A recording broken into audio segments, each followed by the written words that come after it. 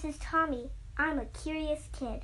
I love to learn and always work hard in school, but I really love exploring difficult and complex subjects like economics, astrophysics, and psychology.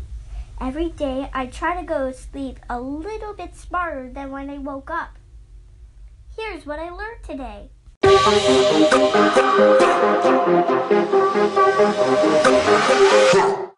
Hello everyone, and thanks for tuning in to episode 29 of the What I Learned Today podcast. It's Favorite Quote Friday. Today's quote is from Thomas Edison.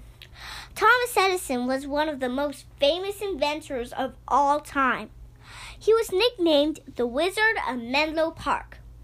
He is best known as the inventor of the light bulb, but also invented the photograph and the motion picture camera.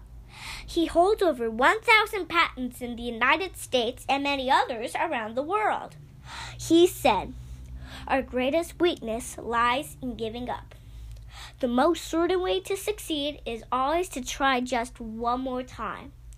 I really like this quote because it is important to be determined and resilient. We must not get discouraged by failures on the path to reaching our goals. When we encounter a setback or failure, the best strategy is to learn from it and to try again. That's what I learned today. Thanks for listening.